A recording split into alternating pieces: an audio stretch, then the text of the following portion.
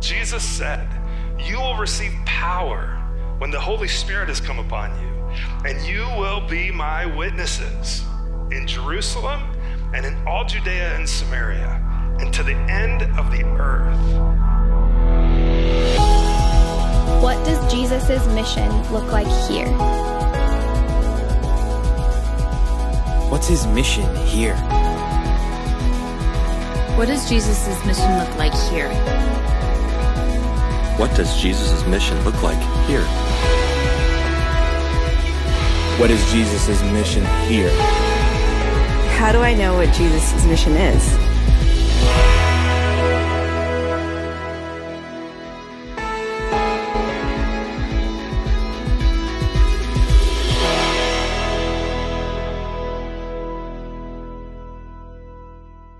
This Thursday is Thanksgiving. Did you know that?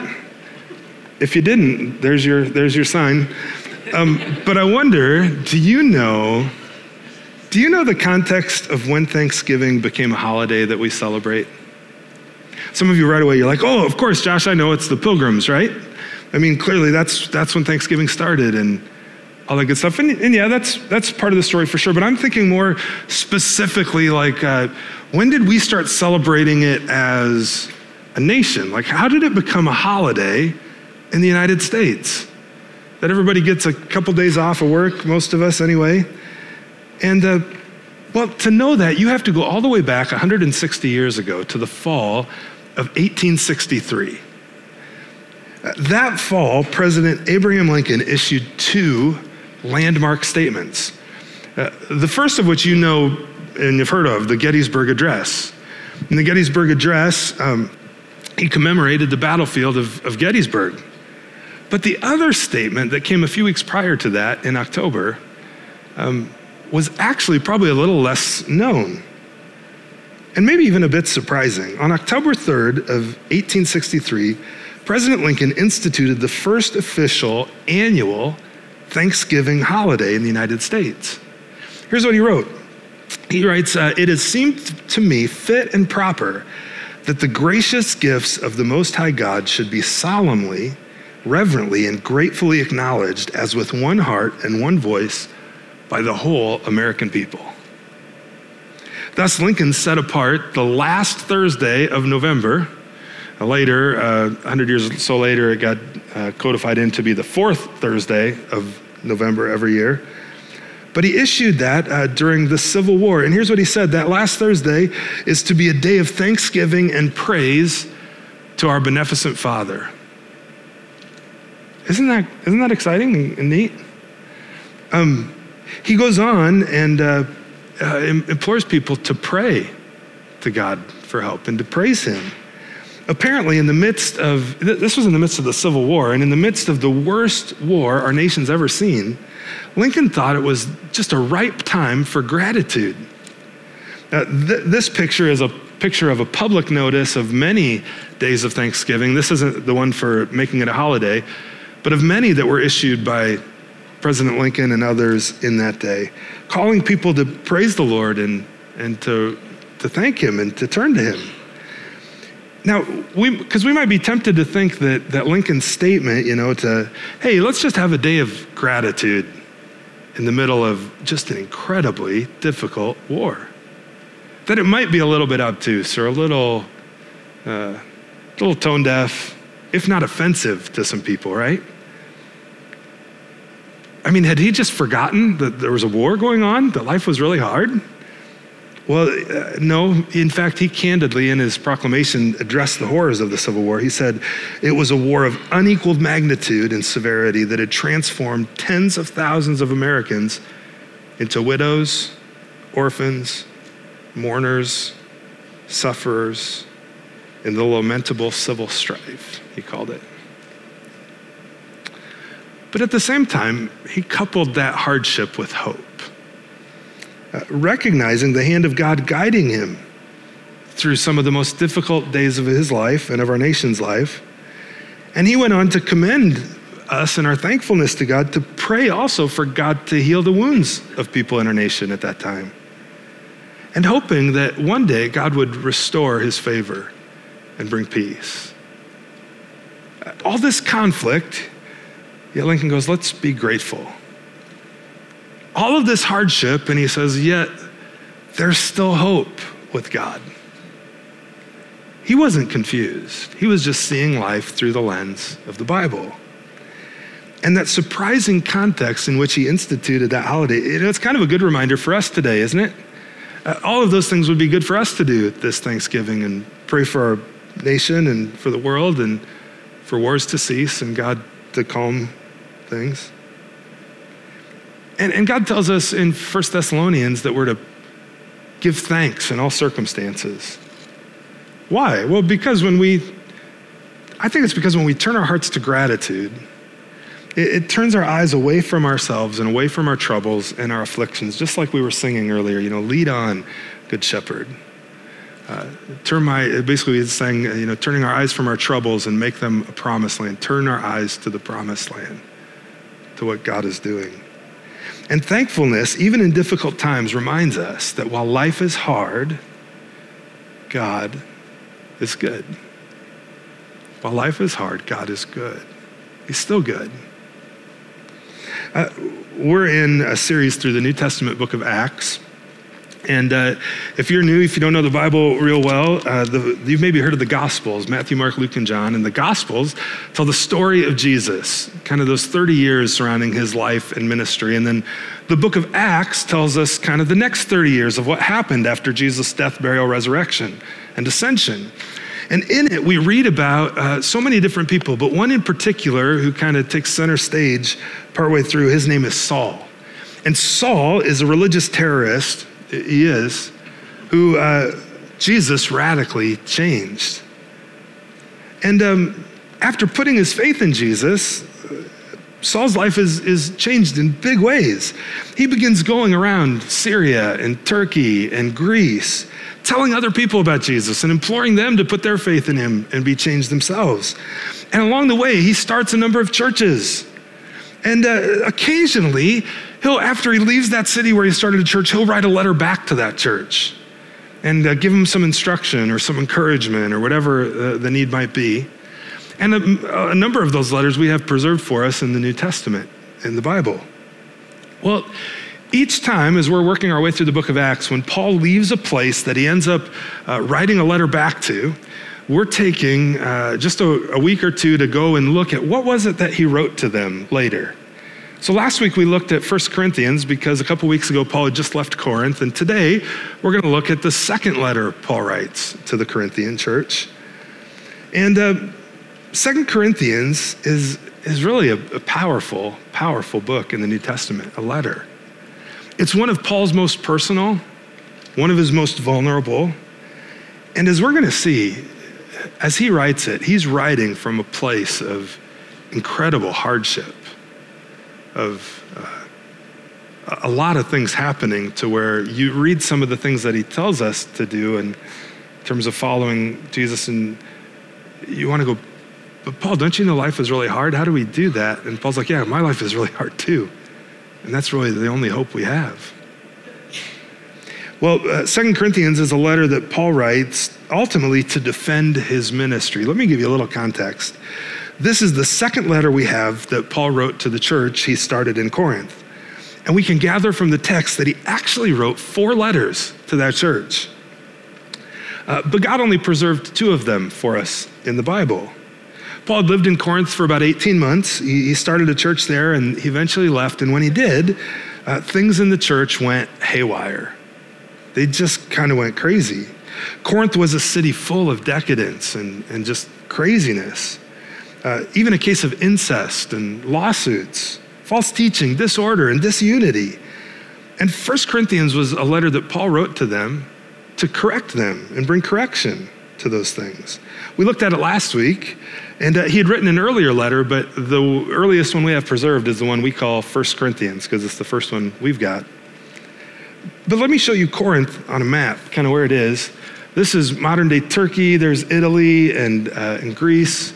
And if we zoom in a little bit, Paul writes 1 Corinthians, that first letter, from the city of Ephesus over here.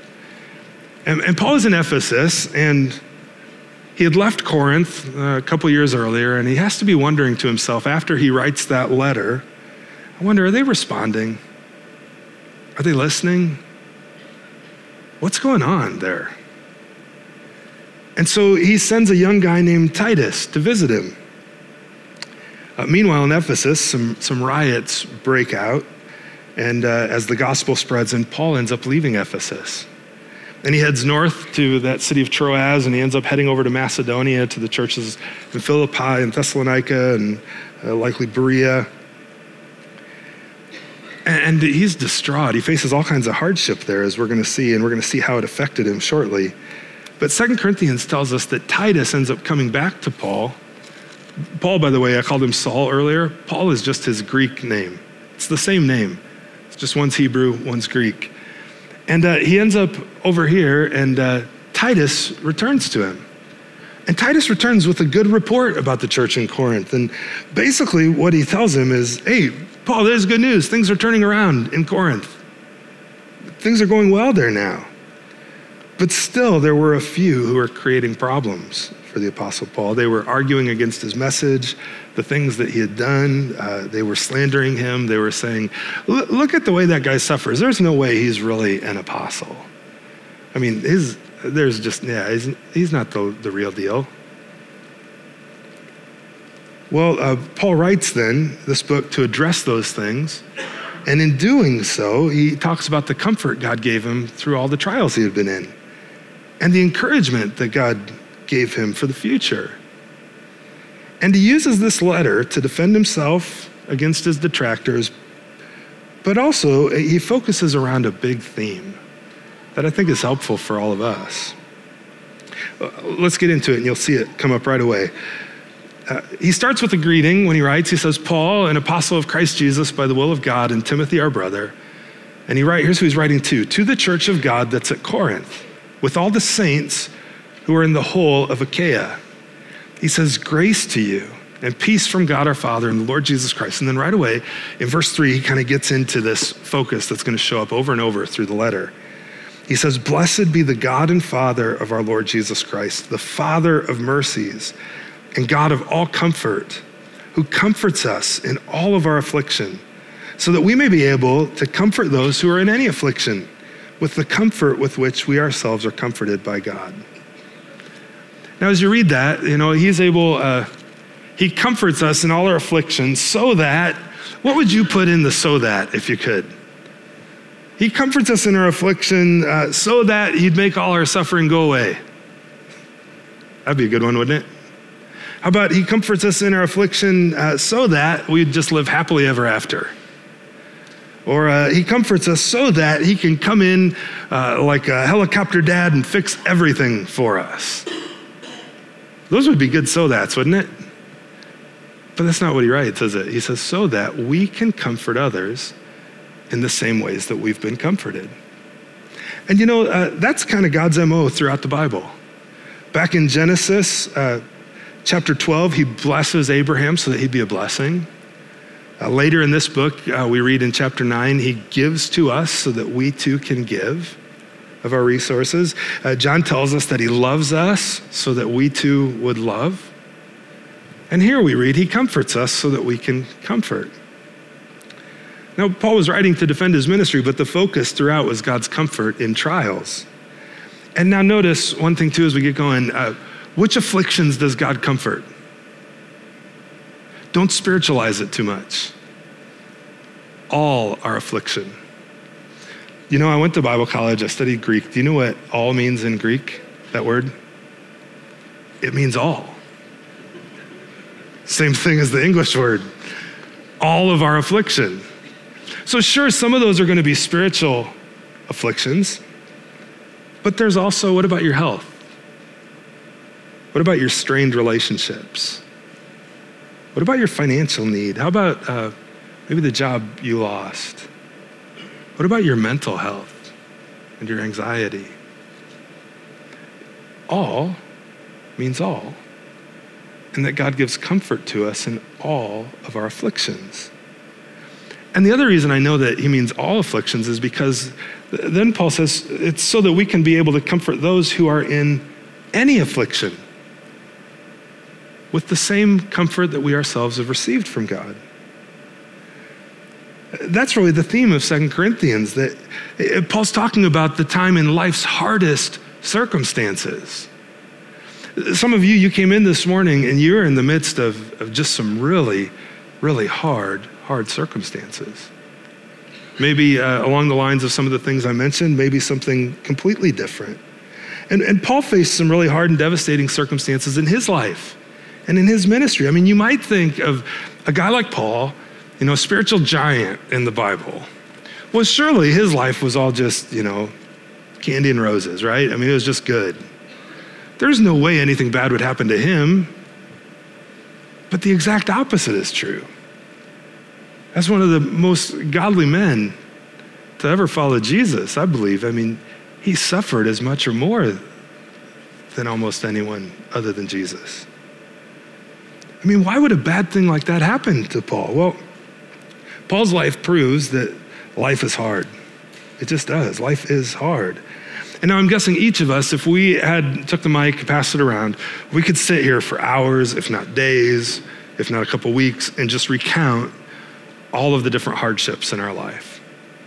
All the things that have been painful, all the things we've been through, all the things that we've done that were stupid, that caused pain, all the things other people have done to us.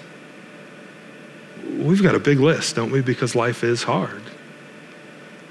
And by the way, hard circumstances, all of us in this room, we're probably in one of three places.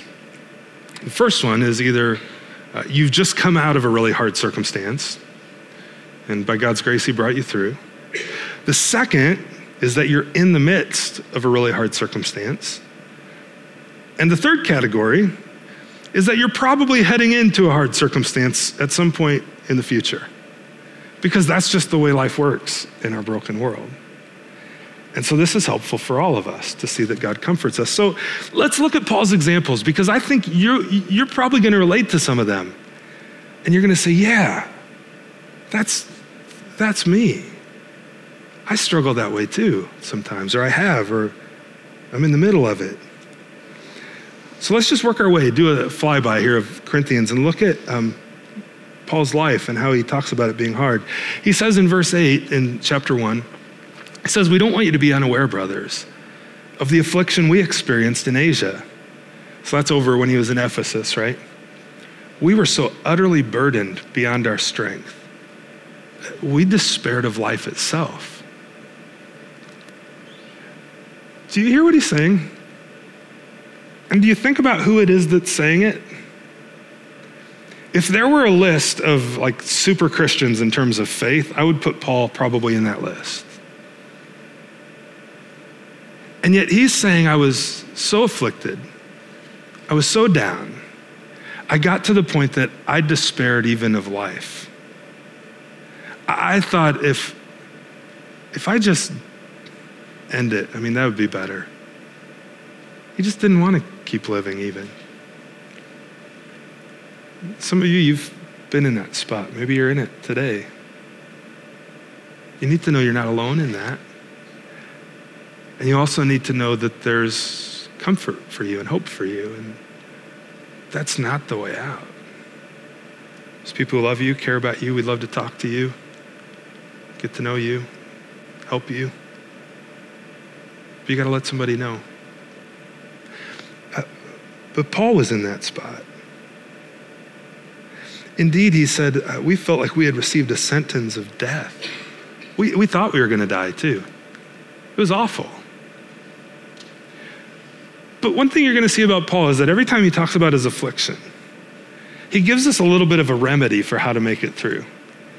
He turns his eyes away from himself and onto Christ.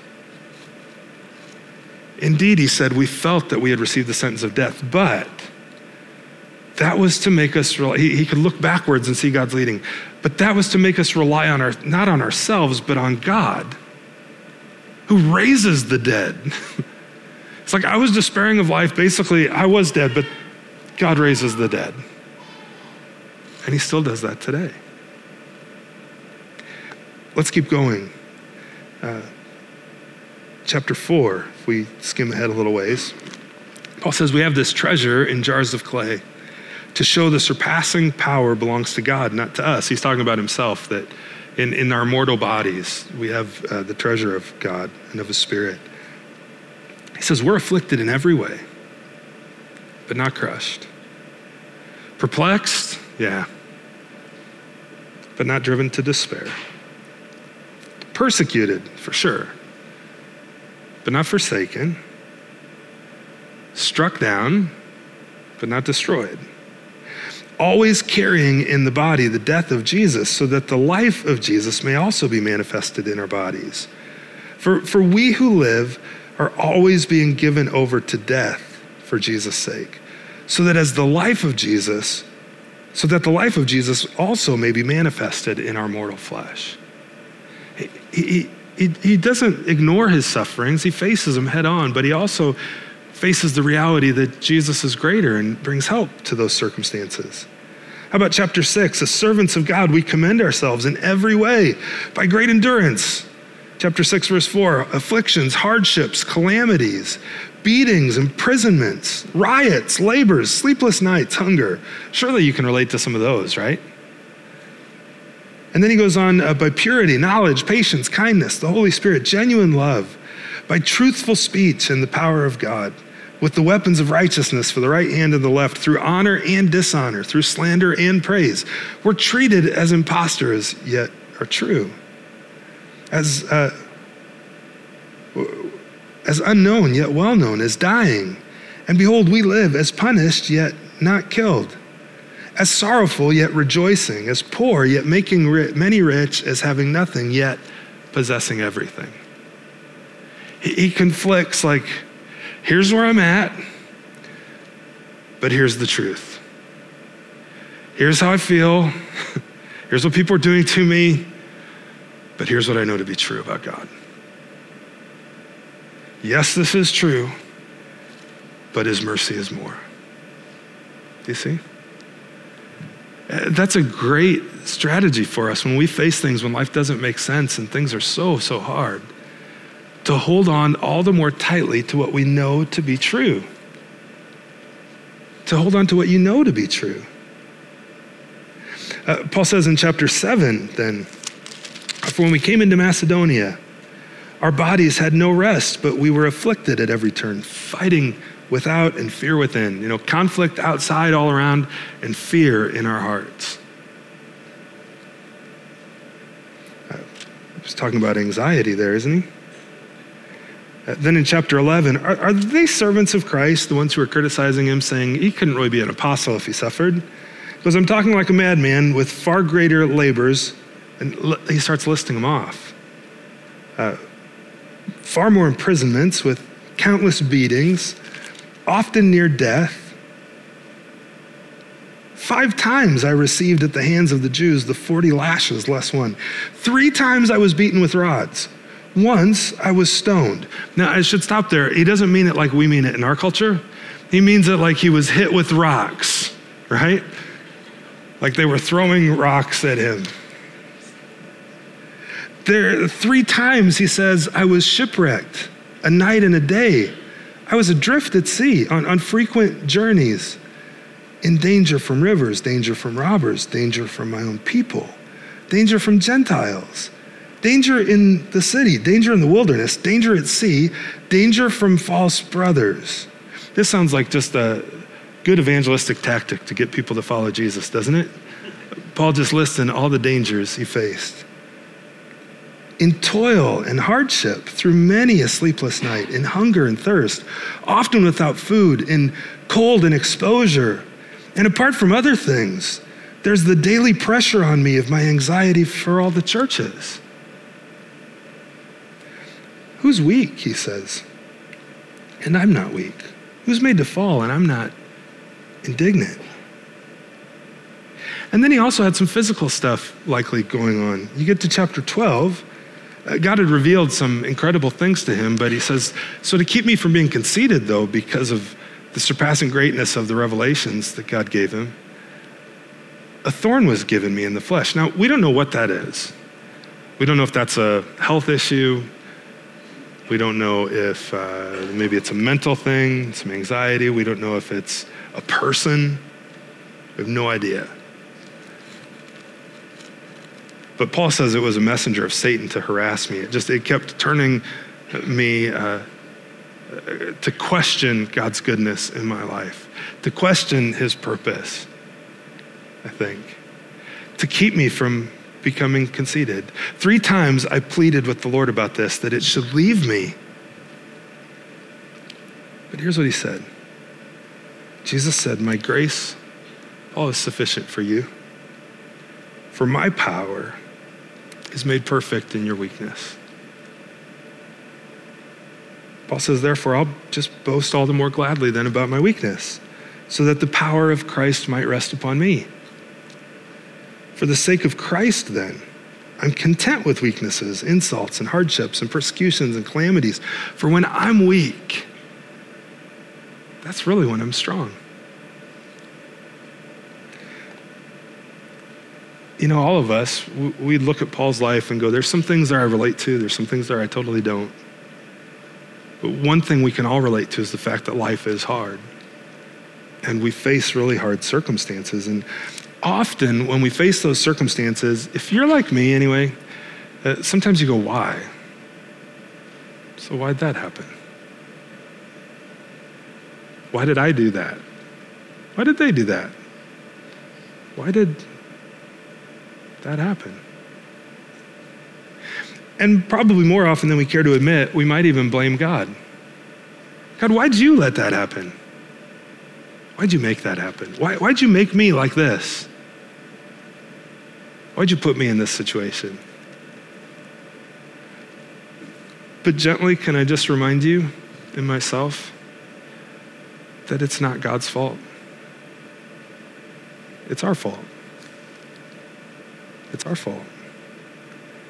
If we blame anyone, it should be ourselves, and it should be Satan. See, because when God created everything in Genesis, everything was perfect. That was God's design. It was whole and good. That's why in our brokenness and in hard times, we go, wait, this isn't right. I don't think how it's supposed to be. Because God ultimately created it perfect. But he puts Adam and Eve in the garden, which by the way, isn't like the small vegetable garden. It's more like a national park. And he says, you can have dominion over all of it. Every tree in this garden is yours to eat from. Take it, have it, it's yours, enjoy it. But don't eat from the one tree in the middle. Because if you eat from that, you'll surely die. And what do Adam and Eve do? Same thing any one of us would have done. They eat from the tree. And then everything that was perfect now is shattered, and for the first time they feel shame, which I can't imagine what that's like to never feel shame and hurt and brokenness. For the first time they feel distance between them and God. For the first time they feel distance between one another. And everything gets messed up from that point going forward. But thankfully, right away, in Genesis chapter 3, verse 15, God promises a fix. He's like, I'm gonna send someone, I'm gonna crush the head of the enemy. He's gonna bruise his heel, but I'm gonna crush him, and I'm gonna fix everything that you guys messed up. I'm gonna provide the fix. And the rest of the Bible then traces how Jesus comes and fixes it. See, but ultimately it's our fault, not God's. God, his way is perfect. The word of the Lord proves true. He's a shield for all those who take refuge in him. But sin and brokenness is our fault. Therefore, just as sin came into the world through one man, through Adam, and death through sin, so death spread to all of us because we've all sinned. Now, the hard circumstances you face, sometimes it is like a direct result of your own sin, right? Like maybe you complain to God, God, why'd you let this happen? He's like, well, why'd you touch the hot stove? Like, I told you not to touch it because you'd get hurt. Sometimes it's because of the way someone else has sinned against us. Sometimes it's just because the whole world is broken. But ultimately, it goes back to being our fault and our sin. Yet in the middle of all that, God gives comfort, even in the hardest circumstances. And that's what we see from Paul in this second letter he writes to the church in Corinth, that God gives comfort. Paul faced really, really hard things, and God comforted him. I skipped some of the passages in there where Paul talked about God's comfort, so we can go back to him. But I want you to notice this thing. The reason, we mentioned it already, the reason God comforts us is so that we can comfort one another, so that we can love and help each other. Let's go all the way back to chapter 1 again. Verse 3, blessed be the God and Father of our Lord Jesus Christ, the Father of mercies and God of all comfort, who comforts us in all our afflictions, so that we may be able to comfort those who are in any affliction. There's even purpose in your suffering later, because God would use it to be able to help you help someone else. Now, if you go to help somebody who's in their suffering, that's the wrong line to start with. And some of you, you're in the midst of it right now, and you're hearing that, and you're going, oh, come on, Josh, really? I share that because all of us have been through suffering, and God will use that to help others. We can look back at how he's helped others and how he's helped us and trust him that he'll help us today and going forward. He will. He doesn't waste those things. And he uses our suffering to help others in the same ways. It reminds me of the story of a young single mom. She was just having one of the worst days of her life. She'd lost her job. The washing machine broke down. The telephone just kept ringing. Text messages lighting up her phone. Her head ached. The mail carrier brought a bill that she had no money to pay. She was pretty much at the breaking point, and she picked up her 1-year-old, put him in the high chair, and then just leaned her head against the tray and began to weep. Without a word, her little boy took the pacifier out of his mouth, stuck it in hers. He was comforting her the way that he himself had been comforted. That's what he knew. And so for you too, however God has comforted you, himself or through his people, you can comfort others in the same way. See, Paul said in chapter 7, we read this first verse, for when I came into Macedonia, our bodies had no rest. We were afflicted at every turn. There was fighting and conflicts without. There was fear and anxiety within. And then we keep reading, though. I didn't read the rest of this. But God, who comforts the downcast, comforted us by the coming of Titus. Remember, I told you he had sent Titus to Corinth to find out what was happening, and Titus brought back good news. And not only by his coming, but also by the comfort with which he was comforted by you. It's like this chain reaction. They comforted him, and now he's comforting me. And God comforts us to comfort one another.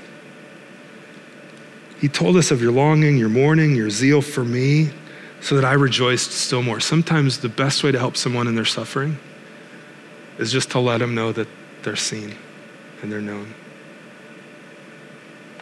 Paul, with Titus coming, learned that everybody in Corinth still loved him. They were thinking of him. They cared about him. And it was a blessing and a comfort to him. And know that God sees and knows as well.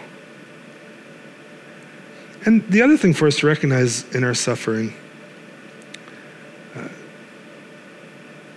is that his grace really is enough. It really is. He said to Paul, my grace is sufficient for you. My power is made perfect in weakness. And friends, his grace is sufficient for you and for me too. And again, look back at the ways his grace has been shown to you in the past, trusting he hasn't changed. He'll show that same grace into the future. In life's hardest circumstances, God gives comfort, and there is hope. There is hope. And friends, that hope comes through faith in Christ. Let's look at chapter 5, what Paul writes here. There's so much we could teach from and learn from 2 Corinthians. We're just flying by. But in chapter 5, verse 1, Paul Paul, in talking about some of his suffering, if I start a little earlier, he says in the end of chapter 4, we don't lose heart. Though our outer self is wasting away, our inner self is being renewed day by day. For this light momentary affliction. Remember how Paul was afflicted? He calls it light and momentary. Why? Well, because he's viewing it in light of eternity and of God's goodness. It's preparing us for an eternal weight of glory beyond all comparison as we look not to the things that are seen, but the things that are unseen. For the things that are seen are transient, but the things unseen are eternal. And then in chapter 5, verse 1, he says, for we know that if the tent that is our earthly home is destroyed, we have a building from God, a home not made with hands, eternal in the heavens. For in this tent, in this body, we groan, longing to put on our heavenly dwelling. And all of us in this room, we know the older you get, the more you groan in this earthly tent, don't you? But it's not just physical, it's emotional, it's spiritual, it's all of those things. We long for God to fix it. For while we're still in this tent, we groan, being burdened, not that we would be unclothed, but that we would be further clothed, so that what is mortal might be swallowed up by life. He who's prepared us for this very thing is God, who's given us the Spirit as a guarantee. So we're always of good courage. We know that while we're at home in the body, we're away from the Lord, for we walk by faith, not by sight. We keep our eyes on what we know to be true, not necessarily just our circumstances. And so we can trust him that he'll comfort us, and we have hope for the future. And it comes through faith. Faith is the assurance of things hoped for, the conviction of things not seen. And friends, just as we wrap up, I want to commend to you, your hope is Christ. Not just in Christ. It is Jesus. He's your hope. You know, we mentioned earlier that in hard circumstances, we kind of get put down on our backs, and everything we notice our brokenness and the brokenness of everything around us. And the reason we notice it is because we remember that God's design, we just have it hardwired into us that God's design is good and is perfect. And so when things are hard, when things are broken, we're longing for them to be the way they're supposed to be. And it's not God's fault that things have gone awry. It's ours. We've stepped out of his design in our sin. And it's led to all of this brokenness. And then every one of us in our brokenness, do you know what we do? We look for ways to fix it. So we try this thing, we try that thing, we get into that addiction, we find ourselves in that circumstance. And instead of fixing it, while it might just for a little bit feel like it's fixing it, it actually leads us even further away from God's design. But the good news, so the reason I said your hope is Jesus, is because Jesus came, lived the life that you and I were designed to live, and yet paid the penalty for the life that we did live in our sin, so that we could receive his life and we could be made whole and made new. And the way I receive that, we mentioned it's by faith. That's where my hope is. I repent, which is just a churchy word that means turn. And I believe upon the Lord Jesus. I believe in my heart that Jesus is Lord, or that God raised him from the dead, confess with my mouth that he's Lord, and I will be saved. You will be saved. It's just an act of faith, and it's through the gospel. Then Jesus is our hope. He's the one who brings that good news. And what he does is he restores us so that we can recover God's design and we can pursue it with our lives and have hope. Well, that's basically what Paul says in the rest of 2 Corinthians chapter 5. Let's look at it now as we wrap up.